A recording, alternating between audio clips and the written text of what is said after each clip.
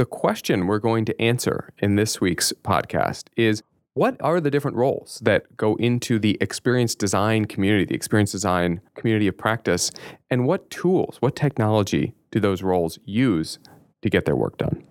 This is co-host Sam Stern, joined in studio, as always, by Jenny Wise. Hi, Jenny. Hi, Sam. And Jenny is not co-hosting today because she is speaking to us about some research she's been working on that is about how the role of the experience designer and how you can set that role up for better success and make your organization more successful. I don't know if I've summarized this well or not, Jenny, but I think maybe as a starting point, can you tell us what an experience designer is or does? Because I feel like it's a term I've heard thrown around a lot, but then I actually can kind of, in my head, imagine it being 5 or 6 different roles. And so I wonder what an experience designer actually is, or what different types of experience designers are. Yeah, it's not as straightforward as it sounds. So experience design is the definition and refinement of experiences based on brand visions and research-based customer understanding. That's when we think about experience design, right? Building these experiences for customers that are helpful to customers and relevant to the brand. And so when we think about who are experience design professionals,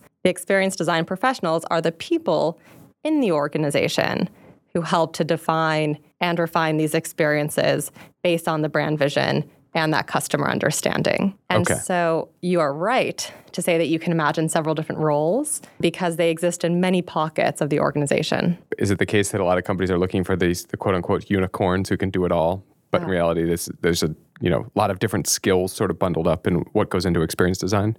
Yeah, so let's not get me started on the unicorn because I don't like the unicorn. But yeah, so when I was working on this bit of research about experience design professionals and sort of how to set them up for success and arm them with the right tools. That's something that we began to look at, right? So who is the experience designer? Where in the organization do they fit? And it's not as straightforward as, there's someone who is called an experience designer as their title who sits in the CX organization. Or who sits in the experience design office or anything, right? So play that out. Great. I mean, I think let's keep going on this, that experience design is a multidisciplinary topic and an area.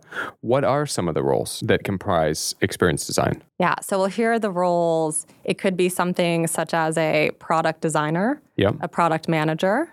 You may hear about a user researcher, information architect, visual designer, content strategist, UX, UI engineer. It can really be anything. Okay. And a lot of those roles, it sounds like you'd get a product organization involved, a user experience organization involved. Are those maybe the 2 main departments where these people are found? Are there others? So when we're thinking about the different departments, it really runs the gamut. It's going to vary depending on any individual company's sort of CX maturity and also just how they are organized. So in some cases, this experience designer, maybe they're known with a UX title, will live within the engineering organization, right? In some cases, it might be someone who has a product title, who is responsible for a specific channel or experience. You may even find them within the marketing organization too, if they're doing some customer understanding research there. And so they can be distributed. And I guess the reason why they're so distributed is because when we think about this experience design as a process, it spans that entire design process. Okay, so there really are lots of roles doing lots of different pieces of what, when you start to parse it out, is a lot of different skill sets and expertise areas and areas of focus, right? More on brand or more on product or more on user research or more on design. And suddenly you are talking about very distinct roles. Right. What unites these people? What holds this together? If they, it seems like there's a version of an experience design group of employees where the sum is greater than the parts because they collaborate and they know who they need to partner with on which parts of their jobs. And I can see another where there's maybe 50 or 60 people across an organization that could be labeled as experienced designers and they haven't met before at a large organization. Is that part of your research at all? Have you seen how, firms get these different roles to work together well on the shared topic of experience design? Yeah. So do they work together well or at all?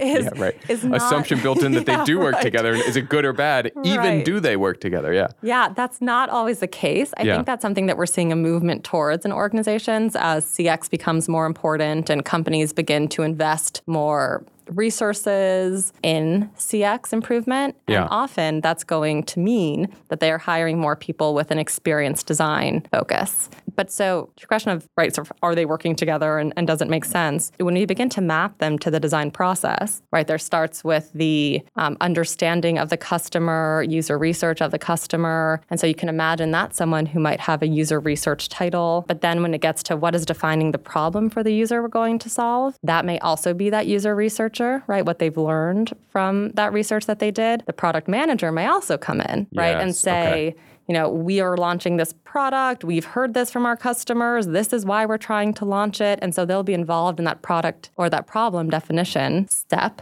Then it will move on to ideating what are some possible solutions that we could come up with. Again, you could see many different people in the organization having ideas there. Some employees might have some ideas there. And then you get into prototyping, more typical visual designer, also under that experience design umbrella, and then sort of testing, where you can get some people who maybe have more of an analytics slant, or back to those user researchers. So it's cyclical, which is why, and sort of every step builds on the previous one, which is why this is one umbrella. And that's why I asked about the collaboration pieces, because it seems like it can build on the previous step if they're collaborating. But, your example of the user experience researcher and the product manager, I think is such a good one, because the product manager could be taking their cues from the user experience research to define in a really crisp way the problem statement that they should create products to solve, or that they should tailor products or services to solve. Or they could just design products and try to back it into the user researcher, or the user researchers going to them to implore them to look at the research and know that their product is not going to hit the mark or is unlikely to, right? So they're, in both cases, they're collaborating, but in very different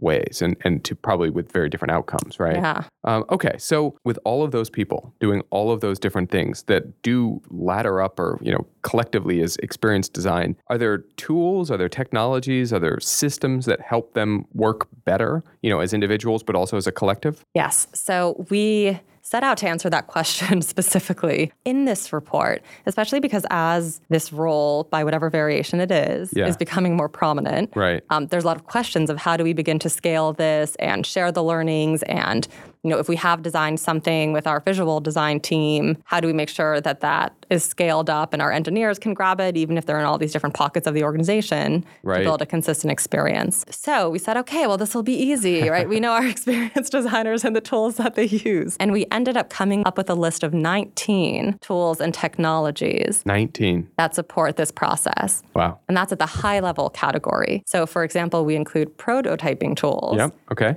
But that would make sense to me. Yeah, that's clear. That makes sense. But there are many variations of prototyping tools. So we could see subcategories within there, such as some what that are you are very, prototyping? Are they low fidelity? What experience are you prototyping for? What device is the outcome for it?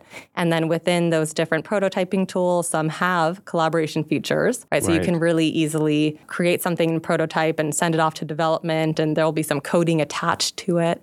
So it's a really complex landscape. But not only are there a lot of different technologies, but what is it that makes them important, and do we differentiate? And that is the collaboration piece that you mentioned. Yeah, okay. So the collaboration piece is what really ends up separating the tools that work well for this role from experienced designers from those that aren't quite meeting their needs, or is that too simplistic? It's a little simplistic, but it's not necessarily wrong. Okay. So when we were looking at these different tools and technologies, many of them were created to fulfill sort of one specific niche, right? So there is the researcher. We're going to give them a tool to conduct research and to look at the findings. Then we're not going to really facilitate sharing that, right? Okay. The researcher's tool, first and foremost, obviously has to clear the bar of working for the research they need to do. Right. But if no thought has been given in the design of that tool to how that research would get shared, then it's a failure. Right. Right. Okay. Similarly, with the prototyping tools, a visual designer would know how to use them very well and understand them, but then you would hand off the visual to someone in engineering or development who's also critical here, and they wouldn't know what to do with it, right? Or it wouldn't be that easy to share. So what we noticed in the landscape is that there are all these solutions to help with little pockets and little steps along the design process, but increasingly they are adding collaboration capabilities, integration capabilities with other tool sets in the process so that it becomes more streamlined. And we're expecting to see some consolidation as well going forward because the experience design technology stack has become a little crazy. So that makes sense. And, especially if the tools get better at facilitating collaboration and integration, at some point they're reaching so far into the next category that the categories sort of merge, right? Yep. If I think about, some of the specific roles that we were talking about, a product manager, a user experience researcher, a designer, how many of these tool categories are they using on a regular basis? So at the title level, that's difficult to answer. I would say if the title is related to the step in the process at which they're involved, at any given step, there may be about 6 different tools to pick from. Oh, wow. And by the steps, I mean, the steps in the design process. So empathize step, the define step, the idea. Yeah. So step. okay. So let's drill down there on one example. In the empathize step, you say there's 6 different tools you might use. Can you give us the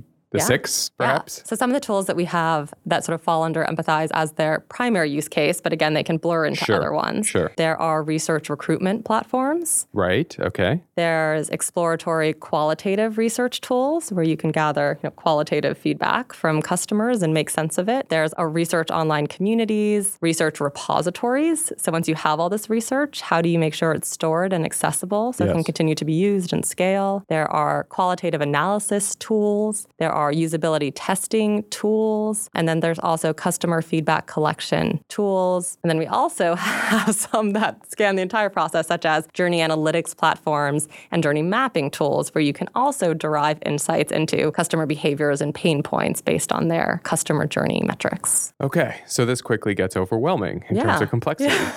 and so just a few. Yeah, just a few. Anything that stands out to you about the landscape? Anything that, was interesting or surprising for you as you did this research? Yeah, so there are a few things. The first is that experience design professionals is an umbrella term. And when we're looking at the tools, it's interesting because many of them have been developed to appeal to one type of experience designer. So the product manager, the researcher, the person who knows analytics, the person who might have more of an engineering slant, the visual designer. And so we have all of these tools that are needed across the process increasingly, right, has different stakeholders or types of experience designers involved. And so we're going to have to see how they begin to change their tools' UIs and features to appeal to more types of experience designers that might be using them. So more experienced design pros are entering the market with different types of backgrounds. The next is that activating the value is what's really hard. So back to your collaboration point. So many of these existed in a silo. Yeah. So I would want to ideate and brainstorm all of these solutions using a design collaboration platform like a digital whiteboard. And then what would I do with it? We'd look at it and that's great. And here's all these ideas. And then would we just sort of tell the visual designer to take it away in person? What would happen if they're in a different location? And so many of the tools as they are today can only go so far as a standalone tool, right? There's some handoff that needs to be made or additional tool that is then required to take the process to the next step. So there's almost tools to facilitate connections between tools? Or there increasingly, needs to be. That's sort of one of the things that is lacking. Okay. And so this landscape isn't as coherent as it could be because of that's missing, the sort of connective tissue tool. Yes. You referenced journey analytics and journey mapping software tools as maybe one sort of emerging set of those connective tools. Is that fair to say? Yeah, so that will span the whole process. Another example is when we begin to look at sort of prototyping tools and how they're evolving. So along the design process, there's a lot of project management work that has to be done, right? Flagging different tasks to do and where they are in the process and who's responsible. And so if that project management tool isn't integrated with the tasks that are being completed in a prototyping tool, that creates a big hurdle, right? So we're beginning to see these prototyping tools create these connections with that project management tool. Oh, yeah, that's interesting because it's sort of a nested checklist within the project management is the steps in the prototype, right? Yeah, it's kind of like everything in this process is really nested. Right? Everything that happens in the first one has to be nested within the second. And so how are they going to all be connected so that this doesn't become so convoluted? Right. Is sort of what we're keeping an eye on. So experienced designers are nesting. That's what we're seeing in terms of the behavior. Okay, well, very interesting. So thank you, Jenny, for sharing that with us and trying to bring order to the complexity that is the tools that experience designers are using. Listeners, we have posted a link to Jenny's research report that is a beast with 19 categories of different tools and technology, but I think a lot in there to explore for all the different roles that of experienced designers you have in your organization, what they need to be successful, and some thinking about how to connect the dots between those different categories of tools as more and more this becomes an end-to-end process that firms are actually managing that way, which is a good thing. So we will talk to you all next week on CXcast. Bye for now.